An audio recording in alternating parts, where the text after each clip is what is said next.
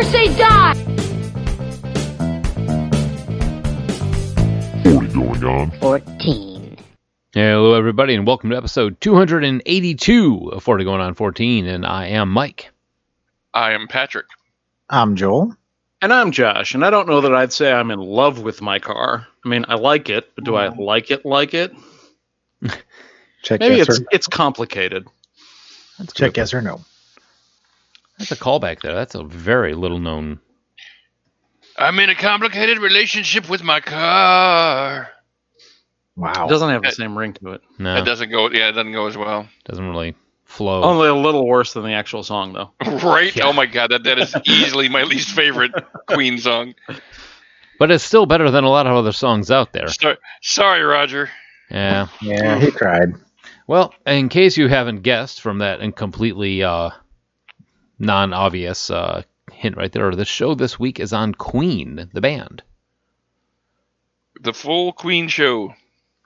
As opposed to Her Majesty. We're going to be Yes. talking Queen from, from all their music and everything up until the recent hit movie Bohemian Rhapsody, Academy Award-winning movie. Yeah. Yeah, we're doing kind of an interesting format. Yeah, Like music in the first half, movie in the second half. party in the business in the front, party in the back. Just like This Pat's house. This is the mullet of our shows. Show 282, the Queen show. Our And mullet if you show. like mullets, I guess, you might like the shows on the Podcast Collective, such as I Am Salt Lake, Achy Breaky Heart. the Empty Rant Podcast, With mullets. Talk Music to Me, Eastbound and Down. and of course, the Red Dead Radio Hour. Boom, boom, boom. Ba-dum, bum, bum, ba-dum. I don't think you understand how guitars work. Wow. More than you do, Just move on. sir. Yes. So if you're looking for our older stuff, iTunes, Blueberry, Stitcher, all those other places, including Spotify, and go on podchaser.com. It's IMDb for podcasts. Bum, bum, Give us bum. ratings. We Rate- like ratings. Rate us. Please contact us. Do we have any voicemails? Oh. People wonder why we wonder why people don't leave us any. The professionalism you've all come to know. Yes. It's Well, been a long week. It Let me really see. has. And for those of you that joined us earlier when we were practicing and testing out the streaming thing, I just want to apologize for everything Pat said. He is well aware that dogs do not have more than one clit, much less a We, comedy clit. We have no Dogs voice. can look up. We have no voicemails. Okay. So it is definitely about that time. Indeed. Wow, that was fast. That's what she said. This week in music, movies, and TV. It is also the name of the Queen album. Well, actually, you listen to the news, but whatever. Yeah. Joel, your What references just are... happened? It's like, if you think that's a Queen album, this is going to be a long show. No, I said it Our- wasn't. I know. I'm like, our music guy is off the rails already. Oh, I'm trying to switch things up a little bit. No, don't do that. Don't do that. You were None of given us- a job. Do Yeah. that job. You especially don't like that. I don't even know why you're trying that. What have we told you about trying? To not? Yes. That's how you fail. Oh. Look how far it's gotten you so far. what the line from Bobby Heenan? He used to say, win if you can, lose if you must, but always cheat." See? Pat's There got you it down. Yeah. All right. We're taking life advice from him. Yeah, if he knows how to fuck up a life, it's Pat. That's true. Just take his I didn't- advice and reverse Yeah. it. The problem is I didn't take my own advice. Yeah. So the theme this week, November 24th, 1991. Who knows what that's for? Pat does, I hope, because he's the one who wrote the tweet. Yep, but I purposely didn't write it in there. Was Wanted that to see when what- Bohemian Rhapsody hit the charts again? Nope. No, that would be the day Freddie Mercury died. Correct. Oh, look at you. Pretty sure. Yeah, no, 100%. That's it. Yeah. Yeah. On November 23rd, he announced to the world that he had AIDS, and on the 24th, he died. Wow. Way to start us off with a upbeat swing there, Pat. Well, spoiler Yeah. alert: Freddie Mercury dies in the movie. You should probably know that by the end of the show. Well, technically, actually, he doesn't really die in the movie. No. He dies in the epilogue. Yeah.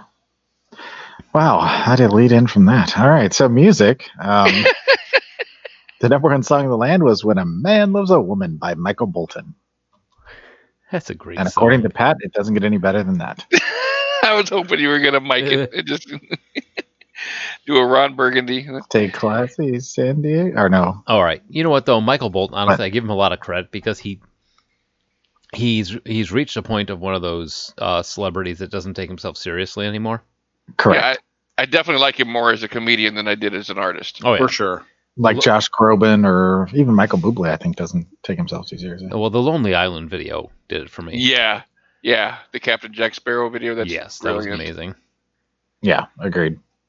On November 24th, Eric Carr, born Paul Charles. Jesus Arr. Christ! The word is Paul. Paul. It's one of the most He just- common names on earth. He just suddenly turned into a pirate. Carl. Your brother-in-law's name is Paul. That's funny. My name is also Parles. I can't believe I did that because originally that's the only Come along, Bort. that was the only thing Pat had in there. I'm like, there's no way I can mess this up. I was wrong. I'm in danger. So on November 4th, Eric Carr, born Parles Caravello, What was is a drummer. going on here? Was the drummer for Kiss. He died of cancer at 41 years of age on November 24th. Does anybody else Oh. smell toast? I do. Oh, Jesus Christ! rest in peace. That's like one of the easiest sentences in all I of the know. show notes. I know. Paul. That's what trips you up. Paul. But hey, Parles is still more metal than Kiss, though. On November 30th, Rob Polatic of Milli Vanilli What the fuck? attempted suicide at the age of 27 due to the fallout from their lip syncing scandal. You know, due to like the it. law of averages, there has to be at least 5 people in the world with a Milli Vanilli tattoo. Yeah. I listened to that album a lot. I liked it. Well, I mean, it wasn't the singing that was the problem. No, it wasn't like that. It was just the. So yeah, I mean, I don't think there's anything wrong with like enjoying their music because it wasn't even them singing it. Yeah, that's fair. And finally, Michael Jackson released his hit album "Dangerous" on November 26th. I like that album quite a bit. It is a good album. I was so afraid I was going to mess that up. What, I Michael? really was. Who knows? I don't even know. His hit album, Danger Thorth. I don't even know where Parles came from. I don't. Probably his mom, but still. All right, moving on to movies. The number one movie in the land was The Addams Family. Never seen it. What? I loved that film so much when it came out. You're going to Oh. have to see it because they're remaking it.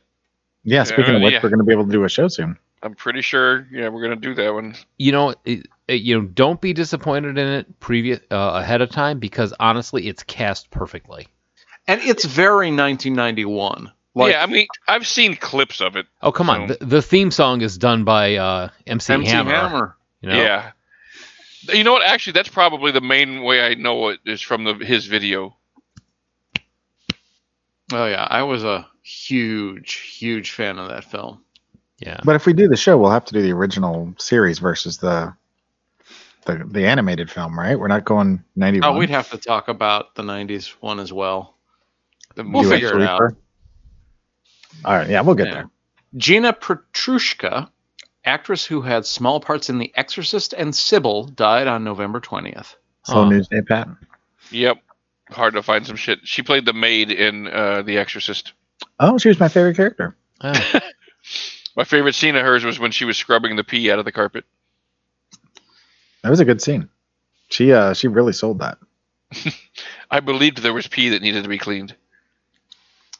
All right, Klaus Kinski, born Klaus Günther Karl Kaczynski on October 18th, 1926, was a German actor who appeared in more than 130 films.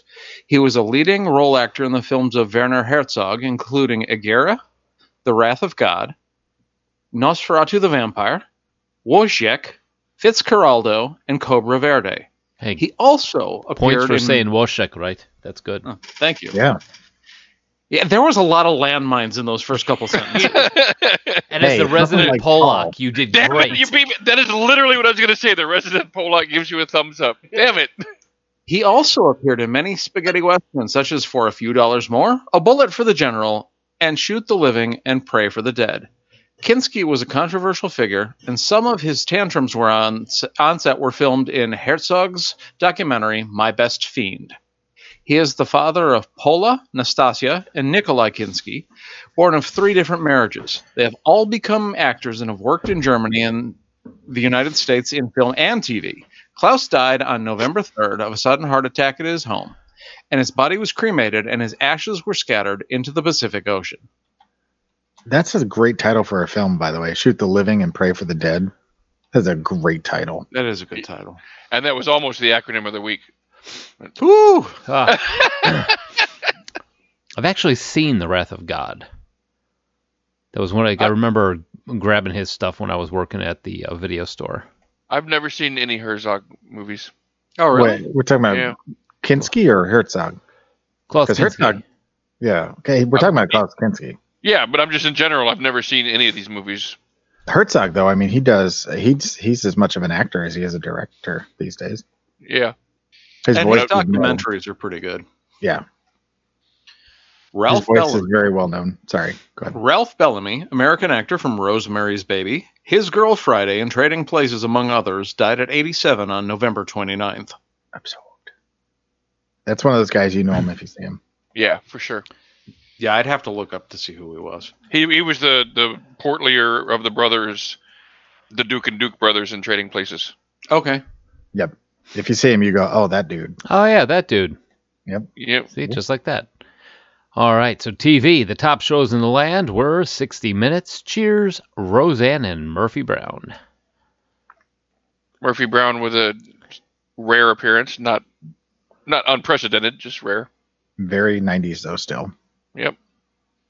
All right, so San del Berti was a Chiricaca. Am I doing that right? Chiricacha? I don't think any of us can correct you on it. Okay, so Apache actor who Chiricahua. often played Native Americans. He was an member of the Apache tribe born in Pueblo, Colorado. His second wife was Groucho's daughter, Melinda Marx. Interesting. There's going to be a Groucho Marx connection later on, too. That was just too much of a great fact to not include. So the fact that Groucho Marx's daughter married an Apache actor is really quite... Can you imagine what Thanksgiving had to be like?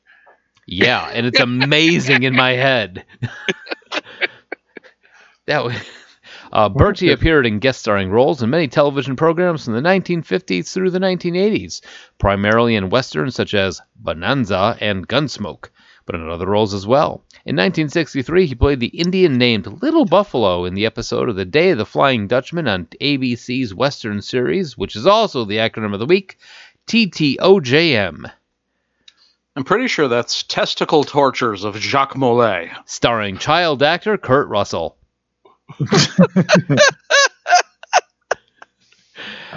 Oddly enough, I'd watch that. No, I'm sorry. That is The Travels of Jamie McFeeters, which I have never heard of. All right, and after that statement of Jamie McPeters, I have to get ready for the rest of it, so hang on. All right, there we go. Starring child actor Kurt Russell, he also co-starred as One Feather on the short-lived drama series Born to the Wind. I have no recollection of that whatsoever. I don't know. Obviously, other than Bonanza and Gunsmoke, I don't know any of these. Mm-hmm. Yeah. Birdie's final appearance was on an episode of the sitcom Saved by the Bell. And there we go. That was the thing that I laughed at when I was typing this out. Wow. Raul Julia's like, Yeah, I know. That's exactly what I was thinking about. Raul Julia. He's like, yeah, I know how you feel. At least I was in a feature film. When I told you guys, I was like, no, I'm waiting for the tweet for you guys to read this. That was it. He was also the voice of Chief Joseph in The American Adventure at Walt Disney World's Epcot Center in Florida. Birdie died of a heart attack in Los Angeles, California on November 26 at the age of 70. He was absorbed. Hey, Pat. Yeah. 70 is almost 20 years away. I know. Isn't that insane? Oh, Fuck. stop it. Stop it. Think about that. Stop it. What the hell? I mean, No. statistically, half of us probably won't make it, so don't worry about it. Oh, That's well. entirely too true. I'm not worried about 70 by the slightest. Oh my God. Hope I make it to 50. All right, Wait, so I mean, reality we are crashing down again. we're closer to 60 than we are 30. oh, fuck you. Hey, Pat, Yeah. I got a little bag of dicks over here for you. You know what also I've realized is as my older daughter has gotten a job, I am now the parent who cannot fall asleep until I know they're home, which sucks. You just sit in the chair waiting. Yeah, just waiting for the door to open and close. Okay, I can go to bed. Anyway, going on. November 16th, Ellen Cleghorn, Melanie Hutchell, and Beth Cahill joined the cast of Saturday Night Live. Cahill. Oh, shut up, Powell. They right? Who? Parles. Parles. Mr. I Parles. got cerebral palsy. Jesus Christ. Okay, on November 18th, Shining Time Station returned for a second season with George Carlin taking over the role as Mr. Conductor after the departure of Ringo Starr. That was Yep. with, whatever the name of that. Thank you. Thomas Yeah, the Thomas Tank Tank Engine. That was one of those things, like when the kids were watching that, I'm like, I'm in the kitchen or something working on the computer, and they hear, hey, it's time that we get the engineer over here, and you hear George Carlin's voice on a kid's show. Yeah. I mean, Ringo Starr is one thing, but when you hear George Carlin start talking, you're like, wait a second. He's like, let me tell you about the 7 words you can't say on TV. Conductor, engine, caboose. Powell. Tits. What? Mike's created his own version of that now. Of Parles? Yeah, Parles and Palal. Well, that's the Brazilian version. Yes. Oh. Palal Moving knows soccer. How much is the Brazilian? How many is a Brazilian? Moving on to sports. On November 19th, Baltimore Orioles legend and Hall of Fame MLB player Cal Ripken won his second AL MVP. The following day, the Atlanta Braves' Terry Pendleton won the National League MVP. It doesn't matter because Baltimore sucks. Yeah. I mean, you've never heard anybody go, hey, I'm going to Baltimore. No, actually, Baltimore's supposedly pretty lovely, but I'm never going to admit that because Uki's from Baltimore. So Baltimore sucks. Moving on. Look what you did. Rub Baltimore's Exactly. nose in it. Exactly. I cannot give props to Baltimore because you produced that. Well, yeah, if you watch The Wire, it looks like a lovely and safe place to live. Every city has bad spots. Well, not every city. I mean, Baltimore's happens to be Baltimore. Baltimore is just all of the spots in the city on the map. You just motioned to all of me. It's like that scene in Parks and Rec when she's standing there with the Wamapoke Indian, all the parts where the Wamapoke Indian were assaulted are in blue. The whole anyway. Moving on. Sorry, I got distracted there. Uh-huh. On November 21st, the Sacramento Kings lost their still to this day NBA record 43rd game on the road in a row. 37 of those games were in 1990-91, and the other 6 were in 91-92. Before finally breaking their streak on November 23rd when they beat the Orlando Magic 95-93. Ooh. Jeez. Not much of a victory. No, but after 43 of them, probably felt pretty good. Yeah, they'll take it, right? Take what we can get. And here is our cricket fact of the week. Ooh. Yes. Ooh. Prior Erskine Waverly Jones, born in Princestown, Trinidad and Tobago, was a West Indian cricketer who played in 9 tests from 1947 to 48. Stop there. Through... He was born in Princestown, Trinidad and Tobago. No, Trinidad and Tobago is the name of an of the island. country. Yeah, Yeah. it's an island country. Oh. Yeah. I learned something. Yes. I mostly only know Trinidad and Tobago because of the rum that is produced there is unusually high quality, and I'm a rum guy. Oh yeah, I'm aware of the rum. I just didn't realize there was multiple places in one. Okay, anyway, go ahead. Yeah. Cricketer. That's all right. A fast bowler, Jones played first-class cricket for Trinidad from 1940 to 41 to 1950 to 51. He toured India with the West Indian team and played his last first-class matches on tour in Australia and New Zealand in 1951-52. He also captained Trinidad at soccer. He died on November 21st. Why was that so quiet? I don't know. Okay, moving on. He was a fast bowler, so I was trying to make it fast, I guess. Okay. When the college football season officially ended on November 30th, San Diego State's Marshall Faulk became the first freshman to capture national rushing and scoring titles. That's impressive. I will say that I agree with you because I don't know. I don't know. All right. Take us out, Keyboard Joel.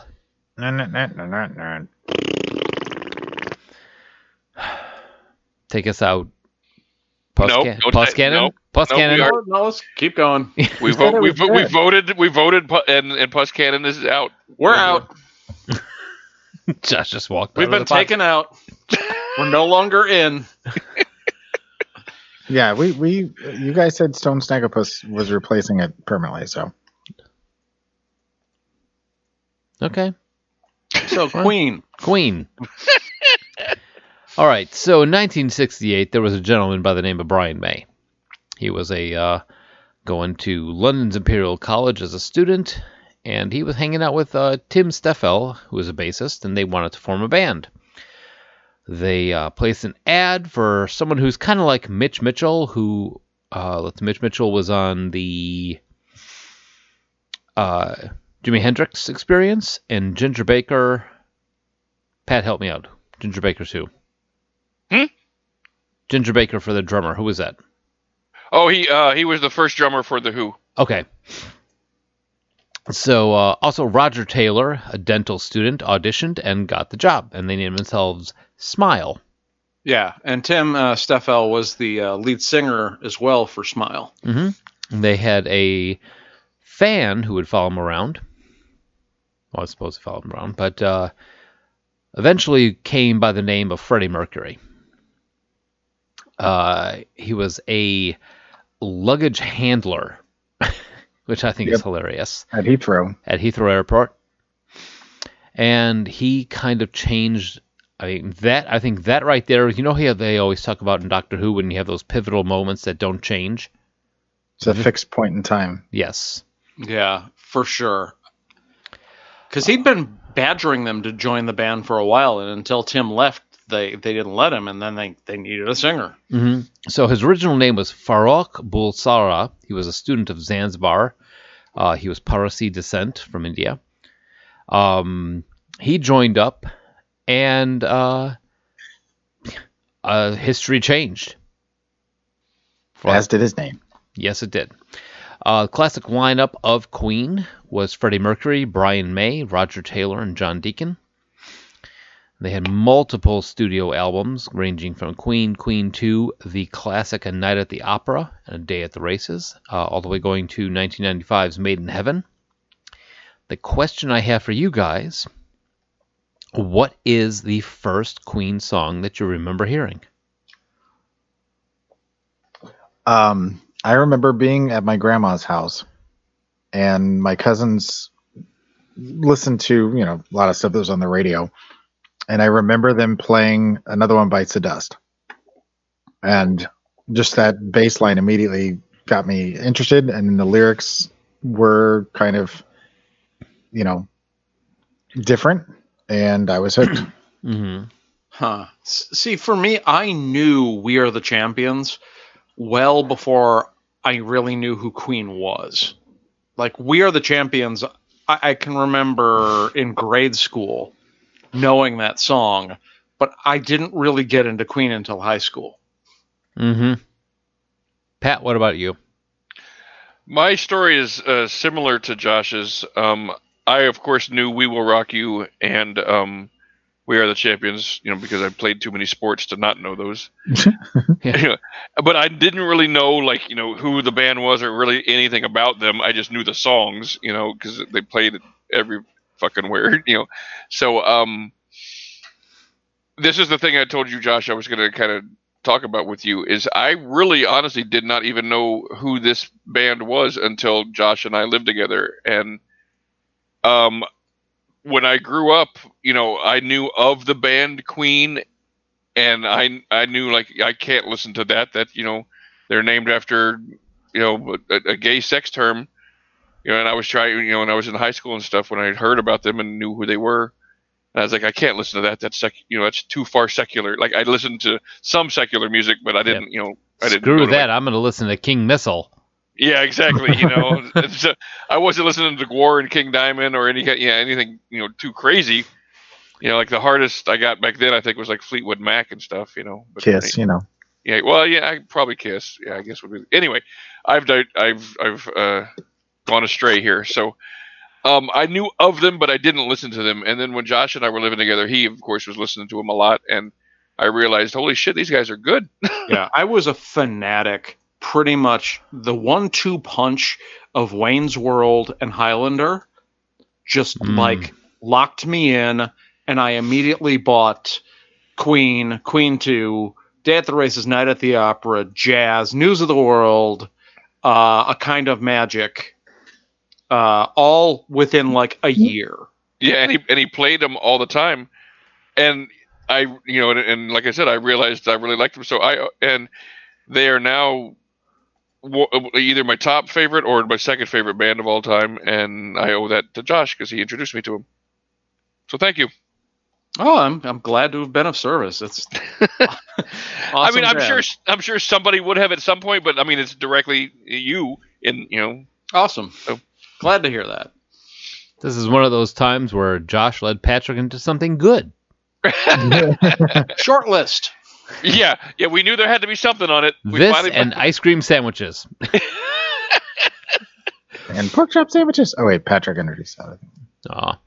All right, so they had a ton of albums. Their initial album, one of the things that I read about them when they first released was they were not, I don't want to say super accepted. Their first album had things like Keep Yourself Alive, The Fairy King, and Night Comes Down. There wasn't a lot, or Seven Seas of Rye. I think that was the one that was 8.5 minutes long with no chorus. No, it has a chorus. It has a chorus? Which one am I thinking? Yeah. Oh, I'm thinking of the one of the Queen. Crap. I just lost the name of it. But they didn't get initially, well, again, from critics, a great response. The critics at the time often suggested that they were over dramatic. Yeah, overproduced. Yeah. But the thing is, it's kind of like the ratings on Rotten Tomatoes, where you've got the critic rating is 30% and the fan rating is 85-90%. Mm-hmm. So 1973, that's the first one came out. Queen 2, everybody has seen this album. Oh yeah. It's, again, if you think Bohemian Rhapsody, bottom lit, it's all four of them, Brian May at the top and Freddie Mercury at the bottom and the rest on the other side with that one. And it created not only a reimagining and an alteration in the way that rock and roll music went, but it also, when they finally did Bohemian Rhapsody as the precursor to the modern music video. I would, yeah. Yeah, that's fair. Yeah, I would agree with that. Yeah, because a lot of the times when people would do their music, they would do, you go on Ed Sullivan and you perform your show, and then like the Beatles. These guys actually preempted that and would just, because they didn't want to they didn't want to lip sync, and they didn't want to do it live and mess up the presentation of it. So they performed this one. So, And it was one of the first songs where the video was pretty much as important as the song on the first release. mm-hmm. Yeah. No. Oh, go ahead. Oh no, I'll say one of the first things I've heard about Bohemian Rhapsody is that Yeah, because Freddie- that's not on Queen 2. That's Yes. on A Night at the Opera. Yeah, I know. I'm sorry. I'm getting ahead of myself. The March of the Black Queen is the 8-minute long with no Chorus. no chorus. That's what I'm thinking of. Yeah, because for my money, a Night at the Opera, as much shit as I give I'm in Love with My Car, it is up there with Pet Sounds for me as lists of like perfect albums. I don't split. I don't skip any songs when listening to A Night at the Opera. I definitely always skip I'm in Love with My Car, but that's it. Because fuck that song, man. I'm not going to listen to it. Oh, well, yeah. It does kind of take you out of the moment. I mean, I love Queen, and that song is just not good. You don't like you follow through on Lazing on a Sunday afternoon? Oh, I love that yeah. song. I Oh, love okay. Lazy on Sunday afternoon, yeah. Okay. I was oh. gonna say one quick trivia on this one: A Night at the Opera, A Day at the Races, both Groucho or Marx Brothers movies. Yep. Yep. Wait. After A Day at the Races, Queen actually got invited to Marx brother or Groucho Marx's house, and they performed 39 for him a cappella. Oh, nice. Yeah. That's awesome. I mean, I and it's love one of that those song, like, too. hey, if you're going to think that Queen is going to do an a cappella impromptu concert for whoever, Groucho Marx would not even come into the picture if you did not know that. So, Interesting. When you mentioned, I'm in Love with My Car, for me, after the initial hearing of, damn it, the song, Another One Bites the Dust, when I was a kid, Queen was in and out of my life until I hit high school, and I just wanted to kind of back up what Josh was talking about, because I had a similar experience, because Matt and our friend John, that's all we listened to, like, incessantly was Queen whenever we were playing video games and stuff. And I remember whenever I'm in Love with My Car came on, we skipped it. And it was a staple of high school. But I have heard the song, but yeah, it was always the one that you skipped. I almost always had the single for Bohemian Rhapsody and the single for Smells Like Teen Spirit on my person in like my junior, senior year of high school. Well, and when it came back around in '92 with Wayne's World, you know, it was all the rage there again for a while. A lot of people hadn't heard it before. Younger kids, anyway. I'm not entirely sure I'd ever heard Bohemian Rhapsody before Wayne's World, but yeah, we did the whole driving around, playing it in the car thing so much. I think everybody did. Even recently when the kids and I and Laura were going somewhere, and I put on Queen, and that song came on, we were all singing along, and we all did the headbanging part. nice. Because that's what you do. I agree. Anyway, sorry, you were going down the albums. All right. No, I'm just going by what we know. Night at the Opera, the Bohemian Rhapsody thing. One of the other things that I have heard, but I haven't verified, is that the opening vocals of Bohemian Rhapsody are all done by Freddie Mercury and just overlaid on himself. I wouldn't. I've heard that too. I don't know if it's 100% true, but That's true. I mean, the opera was all four of them, but the opening is all Freddie. And he does the same thing with the Prophet song, where you get into that crazy choral, really long bridge, where he's Okay. layered, echoing himself for Mhm. like a minute and a half. Yeah. And have you guys noticed? I didn't realize this until I was looking at the studio albums list that Mike has here. the first 7 albums were 1 year apart. They weren't, and some of them even had Queen 2 and Sheer Heart Attack came out the same year. Can you imagine a band releasing an album a year that had that many memorable big songs on it like that? Because your standard release time for an album is every 2 years, unless you're Tool. Mhm. But to do it once a year, every year, and have that many big songs, that's freaking impressive. They were Oh, like yeah. the Stephen King of music, cranking out a bunch of really awesome stuff at a high clip. I mean, Yeah, that's No, impressive. yeah, I'm not saying that's a good comparison. Yeah, so 1975 had A Night at the Opera. A Day at the Races was 1976. News of the World, 1977. Love that cover. Oh, that one. Honestly, the cover of that album made me, I hate to say it, but it makes me think of Mr. Roboto. Yes, It really does. it does But kind it of. is one of the most iconic covers in the history of rock and roll. Oh, yeah. But immediately, imagine being of this, buying this album, putting the needle down, and getting We Will Rock You, We Are the Champions, and Sheer Heart Attack one right after the other. Yeah. You know where that cover comes from, right? Enlighten me.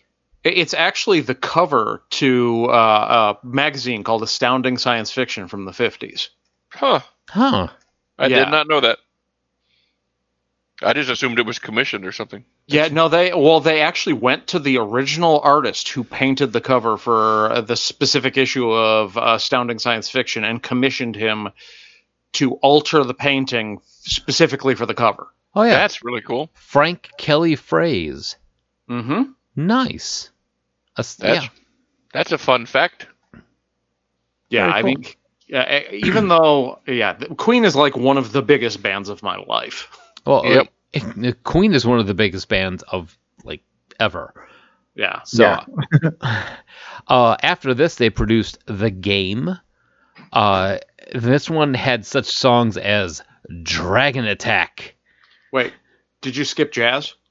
Did I skip Jazz? Yeah. Because Jazz has got Fat Bottom Girls and Bicycle Race. Oh, we skipped Jazz. Yeah, Fat Bottom Girls and Bicycle Race. Amazing songs. Well, Stray. I don't like Bicycle Race, but I don't fast forward past it. What? It's fun. Yeah, I just don't like it. It's there. I want Oh, to come ride on. my I mean, it's Bicycle, not- I want to ride my bike. It's not. I'm in love with my car, so Right. you know. I also am a big fan of Mustafa off of that album. That's a good one. That is Yeah. a good one. And at the very end of it, side 2, almost to the last, Don't Stop Me Now. Which Mhm. everybody now remembers. Well, not only, but now remembers it also as being in Shaun of the Dead. Yep. That's a great scene with that song. Don't Stop Me Now. Oh, well, it is one of my favorite Queen songs ever. It is a great song. It really is. And after that, they produced The Game that we just talked about. Yeah. Crazy Little Thing Called Love. Play the Game. Another one Bites the Dust. Crazy Little That- Thing Called Love. One of the things I like about this song is that everybody thinks it's a cover. Ah, for sure. Mm-hmm. Well, because I think most people don't encounter their first time hearing Crazy Little Thing Called Love from The Game, unless back in the late 70s, early 80s, they were already Queen fans. Because Crazy Little Thing Called Love, I think most people hear it from Live at Wembley. True. And it does sound like he's covering Elvis or something. Yes. Oh, very rockabilly. Yeah. And the video is fantastic. Brian May went against type and played a guitar that he never plays in any other song of theirs for that one. Oh, that's a good... Nice. Well, when you hear him play, you know it's he has a very distinct sound. Mhm. Yeah. Well, you know one of the big reasons why he has such a distinct sound, right? He I'd doesn't. like He to does. understand. He doesn't use picks. He uses British pound coins. I No. did know that one. Yeah. And he very aggressively. So he has he has specially made guitar strings because he very aggressively plays, and so they're made thicker for him, and that's why he has an incredibly distinct guitar sound. Oh, very cool. Yeah. Another thing about Jazz is it had a song called Jazz? No, The Game. The Game had a song in there called "Don't Try Suicide." Yep, I remember that song. Yep, Don't which was try a suicide. B-side of the single for "Another One Bites the Dust." Ironically, You wouldn't like it. Don't try suicide. Yeah. It's a very cheesy song, yeah, it in is. my opinion. But it's still a good song. I mean, It's better put it than against some I'm other in love with bands. my car. Yeah. I mean, if that's the bar, then, I'm the one who started picking on the song, and now I'm defending it. you didn't realize how deep the hatred was.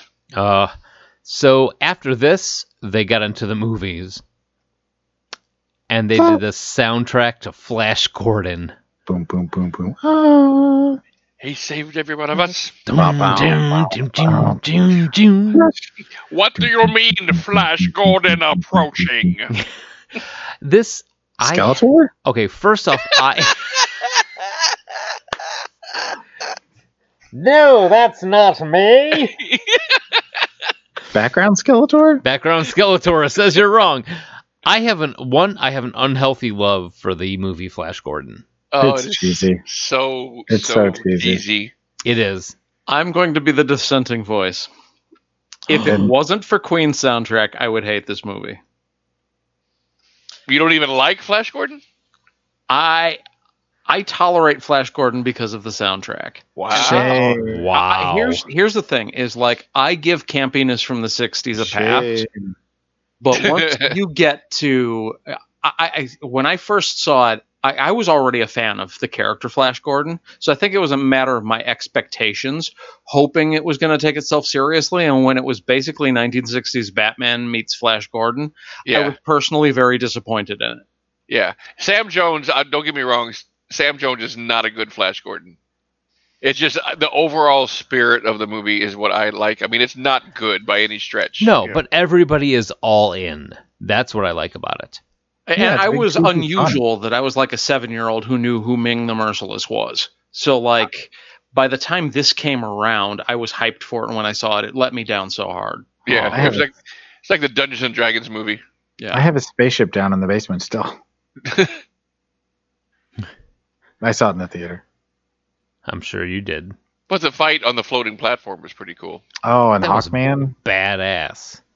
All right, so after this, Hot Space came out. It's Under not Pressure. Under Pressure's on this. And that's Yep. it. No, really. yeah, Yeah. and that was the last track on the entire album. This is one of the few Queen albums I've never owned. Huh. But what a great duet. You know, I have to say, Under Pressure, every single... Josh, you may back me up on this. Every single time I hear Under Pressure, I think of John What's-His-Face looking at the baby in Grosse Pointe Blank. John Cusack. John Cusack, yeah. That's what it shows up in my brain. This one, Every time I hear it, I think about how I liked it better as Ice Ice Baby. I was just God. going to say... you still your tongue. I was going to see if somebody could mention that. Yep. Hey, this one hit #1 in Austria, so Tried to say he didn't rip it off from this song. Whatever. Changed a note. it goes Yeah. dun dun dun dun dun dun dun. See. Shut up, dude. All right, stop. All right. So after this one, after the Hot Space, The Works came out in 1984, leading in with Radio Gaga. Right? Just it almost sounds like a ridiculous song, but then you listen to it and it's so good. It's so much better live than on the album. Mm-hmm. I like both versions. I'm with Joel. Like, I agree with Pat, but I like both versions. Well, and I Want to Break Free is a great song, and Hammer to Fall is got the classic last line. All we want is fried chicken, Yeah. which I believe that was in Iron Eagle, wasn't it? Yep. Didn't they use that in Iron Eagle? Yeah. 100% they did. And then they close out the album with Is This the World We Created, which I love. Josh got creepy there for a minute. Yeah. Great song. Which I love. You think that song? You think that song was his dog? Oh, I want to love it. Now is the time on 40 going on 14 when we dance. I love to dance. All right, so 1986, they get into the movies again with It's a Kind of Magic and One Vision that all wind up in the Highlander that's the fried movie. chicken song. Sorry. What's that? That's the fried chicken song. Yes. Yeah, that's the fried chicken song. Sorry. Oh, I thought you I were got him insinuating that was on the album. That song. No, it's at the end that I. Yeah. It's One Vision is the song. I thought. Yeah. Yeah, and One Vision was in both films. Yeah. Iron Eagle and Highlander. Yeah. But this also has the song "It's Kind of Magic" and "1 Year of Love," which is a good song as well. Oh, and Gimme the Yeah. Prize, which was used for Kurgan. Actually, that's one of the things that Roger Taylor complained about in an interview was that he wanted the song to be about Martin Luther King, and then complained that Freddie Mercury had tossed in lyrics with 1 shrimp, 1 prawn, 1 clam, 1 chicken.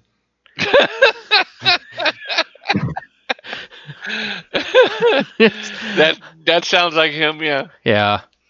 This, I don't know, every time I hear A Kind of Magic, now, listeners, you may have heard of Jay, but every single time I hear A Kind of Magic, I think of Jay, who has been a roommate to all of us at one point or the other.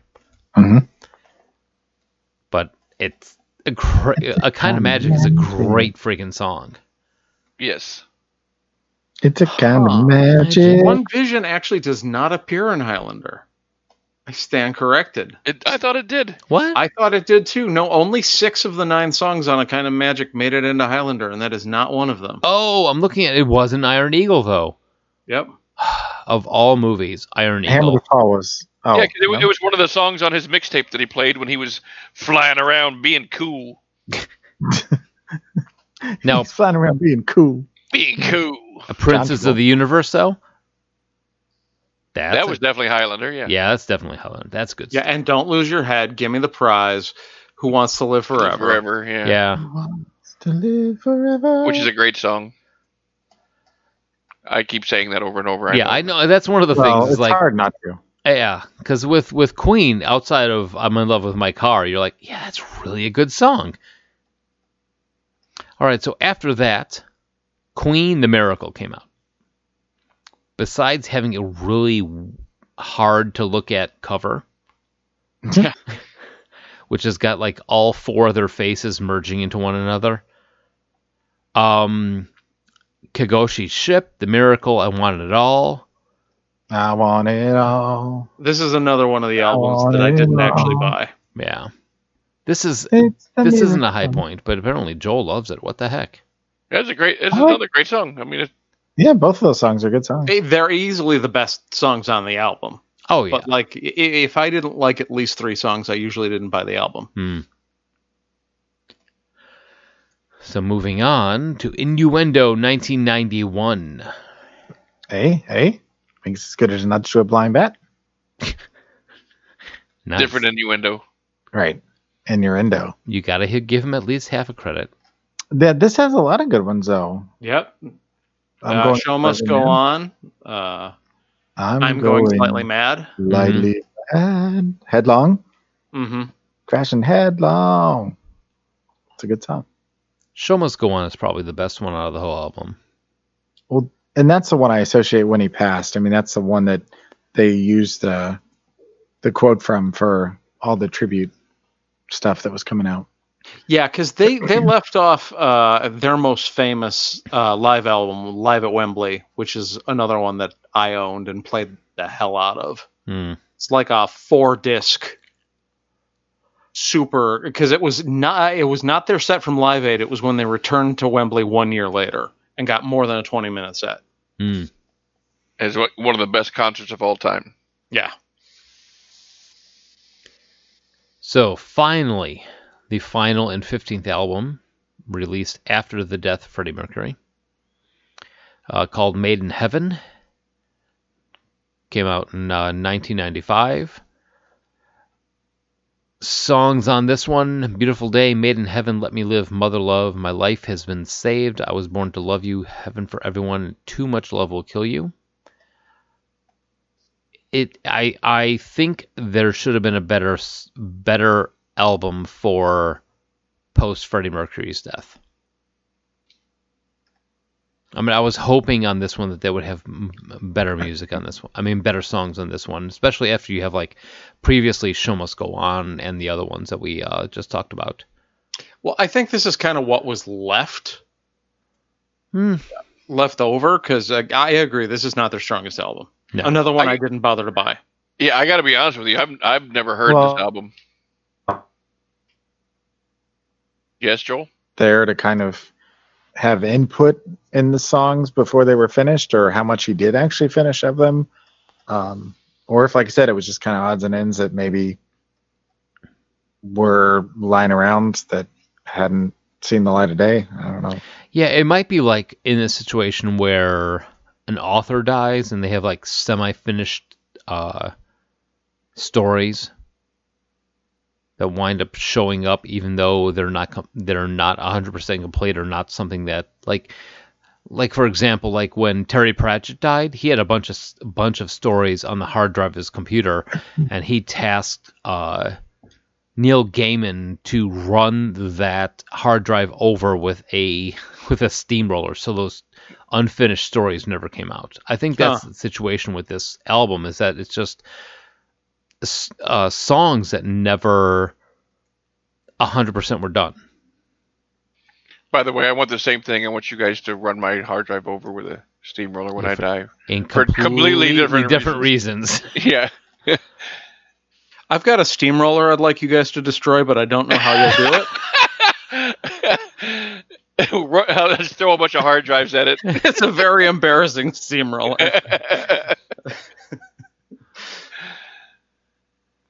But yeah, this is. Oh, sorry. I was just reading this here. It says that in '91, after completing work on Innuendo and some months before his death, Freddie recorded as many vocals as he could with the instruction to the rest of the band to complete the songs later. So apparently he did all these kind of with his blessing, I guess. Yeah, and said just kind of do with it what you can. I'm going to get as much in as I possibly can before I pass. So that probably, again, has something to do with it, then it sounds like. So you don't have time to kind of tweak them and fine-tune them and make them exactly what you want. Especially if you don't have the original artist to sing the song. You got to go with what you got on record. Yep. Tupac, I'm looking at you. Oh, he's still alive. What are you talking about? I wouldn't doubt that, actually. So one of the final songs that Freddie Mercury did off of Innuendo, the Show Must Go On. One of the things that I like about this one is he actually had concerns that he wasn't able to sing this one correctly. Well, yeah, it was Brian May wrote it and wasn't sure that Freddie was going to be able to hit the notes. He wasn't actually sure it was possible for a human to sing. Mm-hmm. So again, I'm not 100% sure that this is true, but I like to believe it. I'm going to believe it because it's freaking awesome. Fred, he said, I don't know if it's going to be possible to do this. I don't know if I'll be able to sing it. And he grabbed it and grabbed a bottle of vodka, said, I'll fucking do it, darling. Chugged half a bottle of vodka, and then killed it in one take. For the Show Must Go On. Yes, that is a story that Brian May has told over the years, so I choose to believe it as well. If Brian May is saying it, again, this is someone that everybody should aspire to be, is a astrophysicist rock star. He is freaking Buckaroo Banzai. He has done actual theoretical work that has been on the ISS. Mm-hmm. That's insanity. He's written #1 hit songs. He's toured the world and partied with rock stars. He's almost died of hepatitis. And he's got work on this International Space Station. Hmm? And he can walk into NASA and talk shop. That's insane. He's a pretty cool dude. Yeah. He's right. He's a righteous dude. He's a righteous dude. So they saw a resurgence. We talked a little bit about it earlier when Wayne's World came out of Bohemian Rhapsody coming back. But Bohemian Rhapsody actually right now holds a record of being a song that has hit in the top 100 3 times in its existence. Yeah. That's pretty cool. Oh, another fact about this band. This is one of my favorite music trivia facts. This is the only band in the world that all members have written a number 1 song. Mm-hmm. This and the Eagles, I believe. No, the Eagles haven't even done it. Really? Yeah. No shit. Well, it's like Freddie Mercury. I saw a quote from him earlier when I was doing some research, and he said, we're all solo artists that are in a group together. Yeah, that's pretty much exactly what they were. Yeah. Nice. So before we go to the break, I like your last question here, Mike. So let's get at it, and I'll pose it to you. What is your favorite Queen song? I know it's tough. I was thinking about this. That's like asking me what my favorite kind of coffee is. It's favorite Queen song.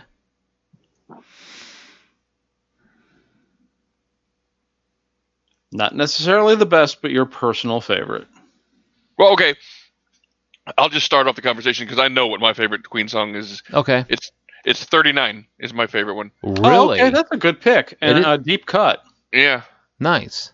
And I mean, I find it very funny that one of the biggest reasons I love Queen is Freddie Mercury's voice, and then my favorite song is not even sung by him. Right. Yeah, that's Brian May singing, I think. Mm-hmm. Yeah, that's one of the very few songs he sings lead on. And Freddie just sings back up in the chorus and shit. Way to just ruin things, Pat. Jerk. Joel, you got a pick? I mean, everybody expects us to say, Bohemian Rhapsody or whatever, but I think for me, just because it's where I started, Another One Bites the Dust. Whenever it comes on, I'll listen. My best friend recently has become a favorite, but I think I'm gonna stick with Another One Bites the Dust. Mike, you got something before I close it out? Not at all. Don't Stop Me Now. Nice. Partially because it's a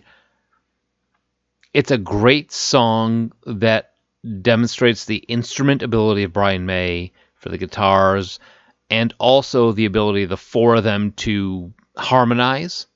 And this sounds stupid, but Paul Rudd lip syncing "Don't Stop Me Now" is amazing. So it's got the combo. That's one of my favorite things on the internet, at this current moment, is him lip syncing that song is fucking hysterical. Oh, anything that Paul Rudd does is the little kick and then the little look aside back and forth to the cameras. And when he's they call me Mr. Fahrenheit, and he touches his ass. It's oh my god. And everything about it is. Yeah. I'm 100% that anything Paul Krasinski is the next Paul Rudd. Or John Krasinski is the next Paul Rudd. But Don't Stop Me Now, possibly. I you know what? Screw it. I'm putting the stamp on it. My favorite Queen song right there. It's a good song. It's a good pick. Done. For me, it's always been The Show Must Go On. Oh, such a good song. I mean, when I got my single for Bohemian Rhapsody, a single, if you will, it was. The original B-side was not The Show Must Go On, but for the 92 re-release, right after Freddie died, that's what the B-side was. And I probably played it almost as much as the A-side. I was just spellbound by that song. And I will give one additional little side fact or side note or whatever. If I have to pick a favorite Queen song that is sung by Freddie Mercury, it would be Somebody to Love. All these are good songs. I can't argue with any of them. Yeah. I mean, Prophet Song is a close second, just because it's the one I've always had an affinity for that not a whole lot of people even know. But it's really always been Show Must Go On. Do you remember once talking about like trying to do that on a stage production, that show? You and I were talking about that, and I was like, yeah, but the problem is nobody knows that song. You're not wrong. All right. So when we come back, we are going to talk about Queen post 2000, and more than likely the latest Bohemian Rhapsody movie. Probably mostly the Bohemian Rhapsody movie.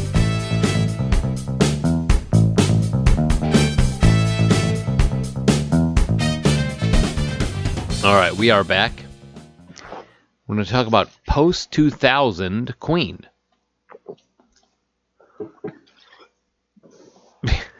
True. That is a thing that we are going to discuss. I'm gonna be honest. I'm not real familiar with a lot of their stuff. I saw one concert with George Michael, and I really liked it. And I heard they went on tour, but I didn't go see him or anything, and I haven't seen anything, and I've never seen any of the Adam Lambert stuff. I mean, that's basically the two eras of post-Freddie Queen, is the brief touring with George Michael and then the longer up to current with Adam Lambert. And they both, honestly, you couldn't have asked for singers. He's irreplaceable. But if you had to try, those two guys are your best shot. Adam Lambert, I listened to a couple songs that I won't say sung by, but covered by Adam Lambert. And he's not bad, but I think he's got going technical with it, he's got like way too much tremolo in his voice to compare for Freddie Mercury. Well, and that's the thing, is no one's going to be Freddie, but you're probably not going to get anyone living who's closer than Adam right now. That's true. Unless they find some Korean that used to sing with Journey. I understand that reference. Yeah, unless there's some unknown out there somewhere that just has not been discovered yet. Mm-hmm. You know, Well, he had a very, very distinctive voice. there was a YouTube video that was going around like a year ago that had a guy that sounded a lot like him. Oh, I saw that one. Yeah, he really did. Yeah, and then the guy that did the movie soundtrack, which we'll get to in the trivia, but yeah. Anyway. So moving on, some of the now for it, like I said, they've toured with Paul Rogers. They separated from EMI Records and have been touring with Queen. In post 2000, this is actually discussing with my kids the same questions. What is the first Queen song that you've ever heard? And for both of them, it was Somebody to Love. Oh, nice. Awesome. Yeah, because it was sung by Anne Hathaway in the film Ella Enchanted in 2004, and then was covered also by Brittany Murphy in Happy Feet in 2001. So I've seen both of those films, and I don't remember that. You don't remember Anne Hathaway singing Somebody to Love? Not off the top of my head. I've seen that movie a couple times, but I don't remember that. Oh.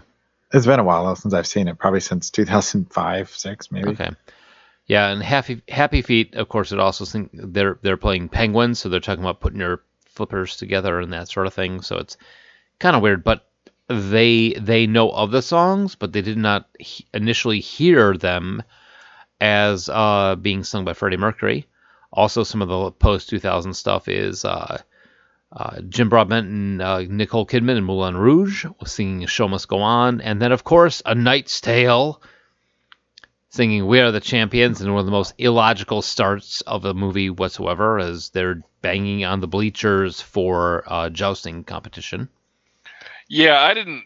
Well, Knight's Tale, let's not get on that. Yeah. It's fun. I really like the movie. Yeah. I do too. It's Not a as fun much as I movie. like Moulin Rouge, but I really like Knight's Tale. Knight's Tale Maybe is just fun.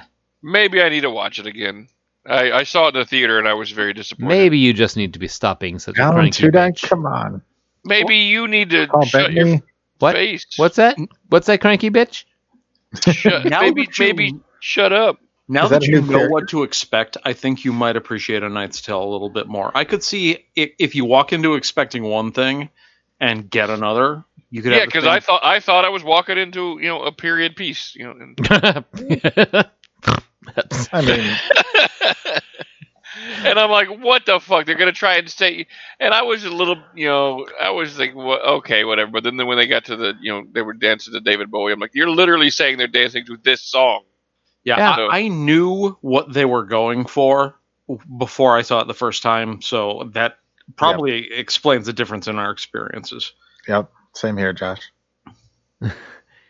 Anyway, Yeah, we've minor derail. Yeah. Before we get to the big hit for second half. Yes, the movie Bohemian Rhapsody. Okay, so 2010, Brian May announced that Sacha Baron Cohen was going to play Freddie Mercury in a biopic about the band. And everybody said, that's fantastic. Yep, I was one of them. I was for that casting. Yeah, I Yeah. agreed with that. Everybody casting as well. was. Unfortunately, because he looks like Freddie Mercury. The other side of it was they separated due to creative differences.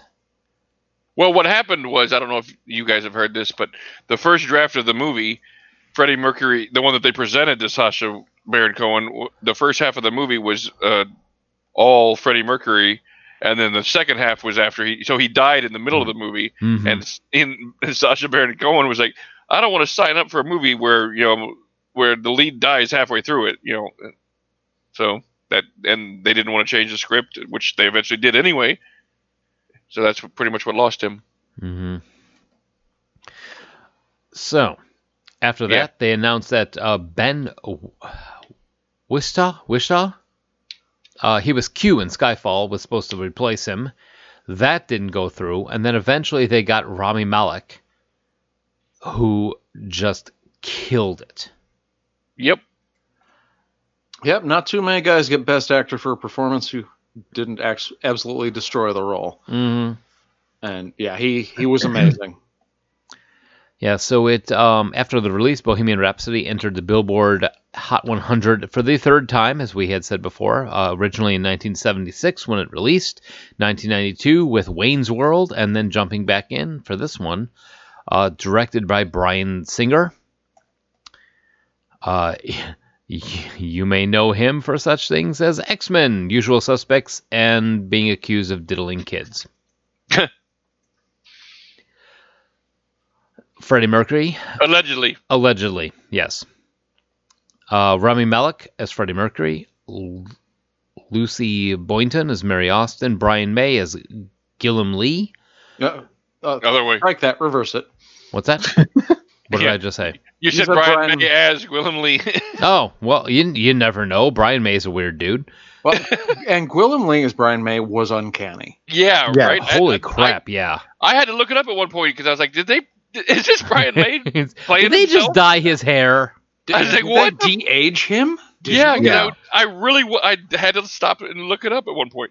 Hmm? Yeah, when we were watching it, I was like, that is uncanny how much he looks like him. And I showed Laura a picture of him, and she's like, holy shit. Yep. You look just like him.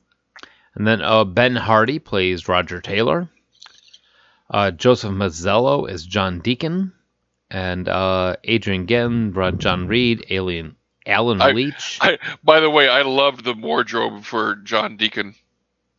Oh, for sure. Like, it was just so accurate. Like, he was just such like a dad rocker. And this is an Aidan Gillen role where he isn't like just a straight up douche. Right? Yeah, he's the one that got fucked, actually. Although I learned that Littlefinger, his voice is not any different. Which I thought it was interesting that he was in this film, and then Ramsey Bolton was in the Dirt Motley Crue film. With two Game of Thrones alums. Sure. And if you want more Aidan Gillen, that's another reason to watch The Wire. That was his breakout. Anyway. So Alan Leach is Paul Prenter. You may know him from such things as Imitation Game and Downton Abbey.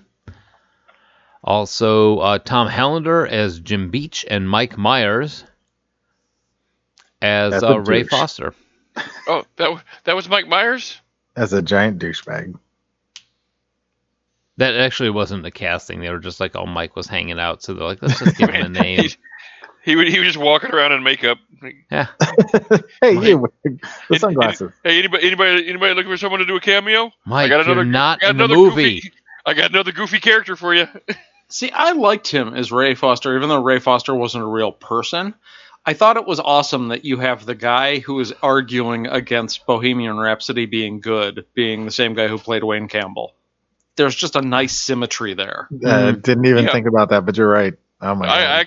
I actually like Mike Myers, so I really don't have a problem with it. It just was funny to me that, like if you're gonna do that bad of a makeup job on him, just don't bother. Like he was obviously Mike Myers. All right, so some trivia on this one. Queen guitarist Brian May and drummer Roger Taylor performed a rock arrangement of the 20th Century Fanfare. As British, if you couldn't tell by the guitar, yeah. British choreographer and movement coach Polly Bennett worked painstakingly with Rami Malek to perfect every nuance of Freddie Mercury's mannerisms. Every eye glance, every turn, every strut on stage, and every flick of the microphone had to be just right. And if you have seen the shot-for-shot comparison of the Live Aid concert, she did a great freaking job. Mm-hmm. Yeah. Yeah, I mean, she basically turned Rami Malek into Freddie Mercury, and it was amazing. Yeah, there were a lot of people shitting on this movie in the lead up to Oscar season, but I think that you have to be completely mental to not appreciate what Rami Malek did in this role. No, and Gotta be mental. he did great. I mean, considering who he took the people that he took the role from, he was just amazing on it. So Canadian singer Mark Martel lends his voice to the biopic as Freddie Mercury. They use a mix of his voice and Freddie's together on top of Rami Malek's. In an interview, Malek said that his singing was seamlessly mixed with both Freddie's and Martel's. Now, Martel, this sounds Joel. He's known for Bohemian Rhapsody and Five Nights at Freddy's World, where he plays Foxy. That's an interesting resume right there. I mean, Josh, I know you know about this. Pat, I'm relatively certain you have no clue what Five Nights at Freddy's is. No, but you guys have told me I should watch it. It's a No, I game. don't the think you game. want to play it. Yeah. Oh, play it? Yeah. Oh, It's a video game. whatever, yeah. whatever it is. Yeah, you guys have mentioned it before and brought it Yeah, up. we have. Yeah. It's a big thing. There's toys at Walmart. There's T-shirts. There's There's a lot going on with it. Yeah. All right, so some more trivia. During the filming of the scene in which Bohemian Rhapsody guitar solo is recorded, Brian May arrived on set unannounced and watched actor Gwilym Lee work through the scene. That's cool. Which I wonder if he was giving him like, oh no, I was doing this here. Like if he was giving him pointers. Why wouldn't he? Yeah. Why wouldn't you take it? Yeah. Yeah, Seriously. exactly. And then how much do you freak out when you're trying to do the scene that he did and he shows up? Right? Right. There goes my acting plan out the window. Yeah. And then Rami Malek landed a leading role because producers liked his performance in Mr. Robot. And his jawline reminded them of Freddie Mercury. Interesting. Little bit of trivia there. I mean, that's his breakout. I only watched the first season, but it's awesome. Yeah. That and that, what's the video game with him in it, Josh? Where they're all up in the, Until Dawn? yeah. Yeah. Really good game. The Live Aid concert stage is the largest set that Bryan Singer ever constructed for a film. It's a 100% trustworthy replica of the original, even in the Pepsi plastic glasses on the piano. That's pretty Titanic James Cameron-y. Yeah, it is. I mean, but if you're going to do a biopic about one of the biggest rock bands in existence, And one of the most iconic concerts of all time. For Oh, sure. I mean, that event was photographed from completely. every possible angle, so he had the source material to build it from. yeah. Got to get it right. But Because people are going to shit on him if you didn't. And that's the thing that I never. One of the things that I never understand, and one of the things that I really kind of hate, is when directors or movie makers try to get as completely close to what a scene or what an event looked like as possible, but people still shit on it. Yeah, people nitpick it to death. They're Mhm. like, oh, that type of zipper was not made until 1994. Wow. Shut up. Yeah. Just enjoy Shut the up. scene. Yeah. Enjoy the scene. Like, enjoy the music. yeah, if they're driving around in a 2009 Lexus I see your point, but if you're gonna bitch about the type of zipper on a jacket, Is that a thing that I missed? Yeah, I'm no, I'm wondering just. the same But thing. somebody has bitched. I've read something on Reddit where somebody was bitching about like the stitching and something, and I'm like, just shut up. Oh my god. Yeah, that's Yeah. a little too much. Yeah. But they didn't notice the 2009 Lexus.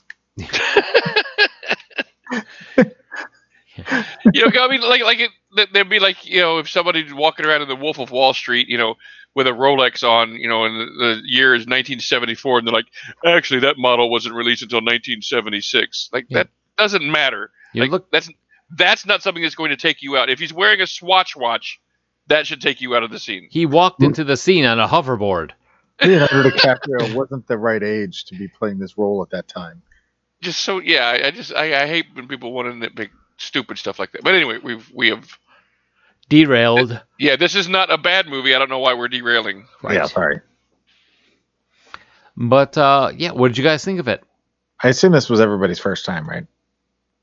I think they saw it in the theater. You got a couple of you. I did. I planned to see it in the theater, but never got around to it. My first time was yesterday. Oh wow! Nice.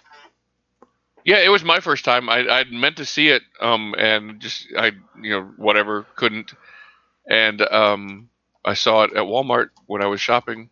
Yeah, they did a huge media blitz on this, and every time I saw a trailer, I'm like, dude, I need to see this in the theater, and I didn't. So I was dying to see it, and this gave me a good reason to watch it finally. So what do you think? mean, from beginning to end, I was really impressed. I was pretty well informed about like the things that they changed from the way it actually happened. That he didn't join the band the first night he met them. It wasn't Freddie's decision to go solo first. It was Roger's, and the band never broke up or became estranged. Yeah, they were perfectly fine about doing their own works.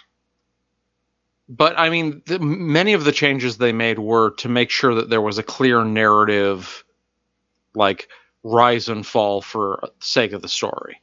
So Yeah. it's fine. Yeah, and nothing they added hurt the story by any stretch. And I mean, you have to take some liberties with the storytelling because otherwise, like I said, it doesn't make it's a film. It's You not know. like they added a 2009 Lexus. Right. It's not a documentary. They've got a Yeah, you got to keep Hollywood up moving and- some things. right. And it worked. Like Josh said, it didn't take away from it, moved the story forward, and it added some depth to some things. And it was just very well done all the way around. Yeah, I had heard so many good things about this movie, and being a Queen fan and everything, I just went ahead and bought it when I saw it, and I'm not disappointed. I very much liked it. The performances were all really good. They mostly stuck to the story, and they did a good job of showing how, it was never really like a, Freddie and his cohorts type of thing. They were always trying to be equals, regardless of anything, and Well, like the scene where he kicks Littlefinger out of the car. I mean, at that point anyway, he's like, we're a family, we're a unit, and you're not going to break that up because of money or whatever. One of the things I thought that they showed that was really nicely done was how even though here's this guy that's loved by millions of people and is famous and can't go anywhere without being recognized, that he truly was alone. Mm-hmm. And the fact that, the one person that he loved the most, he couldn't be with or wouldn't be with. And she had to decide, to kind of move on with her own life. But yet here he is in this big house all by himself. And yet everybody thinks he's, the most popular guy in the room and that he probably has friends over every night. And he's, And to be that upset over finding out that he's bisexual, I'm like, you did know that the man dressed in leather capes and sequin jumpsuits, and and he called everybody dear and darling, and you're gonna have the audacity to be shocked? I don't know. You see, I think that scene could have made her out to be a villain, and it was artfully played that it didn't, especially Yeah. considering the time and place. Yeah, because she's all like, and it's not even your fault, and yada yada. Yeah. But I mean, it's still, how can you be surprised? Well, I think part of it was just that she was hurt because she didn't want to believe it because she was so in love with him. And, he really did, at least in the film. I mean, he was in love with her and she was his, I don't want to say muse necessarily, but, the most important person in his life. So it's got to be difficult to deal with when the reality kind of comes crashing down. The other crazy thing, talking about reality, the party that they showed was so understated from the parties he threw. It's one of those where if you showed it the way it really was, everyone would think it was wildly unrealistic from all reports. Well, and once again, it kind of showed the nice kind of, the fact that the other guys had started to move on with their lives and get married and have kids. And here he is still the lonely superstar. And it was a nice kind of way of showing that, using the party as a kind of, I don't know, metaphor is the right word. Their lives truly were. Because his sexuality, it kind of alienated him. Well, and that's the interview scene kind of links up with that, where he's getting all these questions about his personal life, and then when MTV drops their music video and blames him because of his sexuality, which really happened, it wore him down. And the ironic part of it wasn't even his idea. Yep.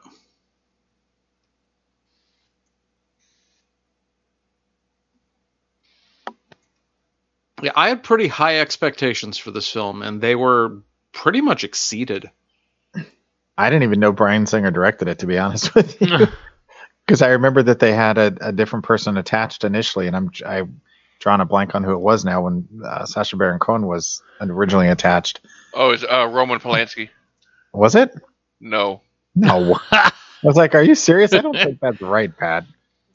That was a meta joke, sir. 7 Lexus and I'm not even sure how that would go. Roman Polanski doing a biopic on Queen would be not the same film. Definitely not. His style would not have gone very well with it. No. David Lynch's Bohemian Rhapsody.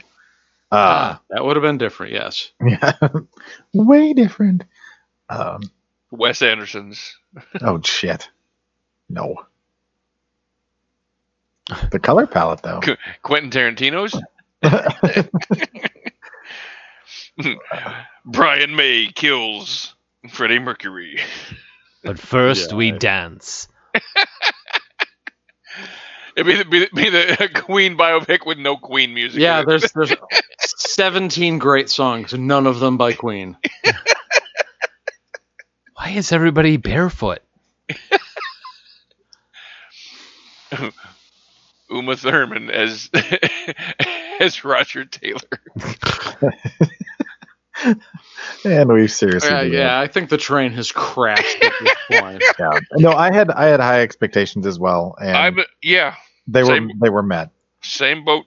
Yeah, I mean, I went into this knowing he'd won an Oscar and and had all this media flap and I straight up bought the movie before I'd even seen it, and still I thought it was better than I was expecting. I really liked this movie. It was well done. Mm-hmm. Nice. So and go ahead. Oh, I was going to say, and I mean the music is only part of it, but everything else that they did around the music was spot on. I can't wait until I get into a permanent living situation so I can hook up my surround sound and watch this movie again with the music. Oh, it definitely needs to be watched in that format. Yeah. Because that's what I did and had it turned up quite a bit, and it adds to it. It's as much a character in the film as the characters in the film. Yeah, and their song placement for everything was very good too. Yes. Very much so. All right, so if we said what we've come to say about Queen or not? Do we need to do a thumbs up, thumbs down on Queen? That seems excessive. I think it's like all the fingers are up. Yeah. On this one, across the board. All right, so what do we have on tap for next week, gentlemen? Well, I'm gonna get you, sucker. All right. Well, if you want to give us your favorite Queen song or anything else you've heard on the show, give us a call. Let us know. 708 Now Rap. That's 708-669-9727. All right, yeah. Looking for older stuff? iTunes, Blueberry, Stitcher, all those places, and Spotify. Leave us a review. iTunes. Just Google us. Yeah, Google us, iTunes, wherever. Honestly. Podchaser. Podchaser. Go there. Just put a post-it note on your fridge. We don't even care at this point. Somebody cares. Someone does, but they're not here. Somewhere. I care. Aw. I don't really. Aw.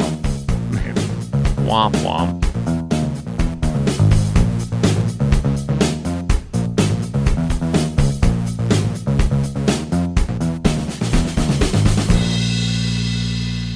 I'm over here doing the twee and eating a banana.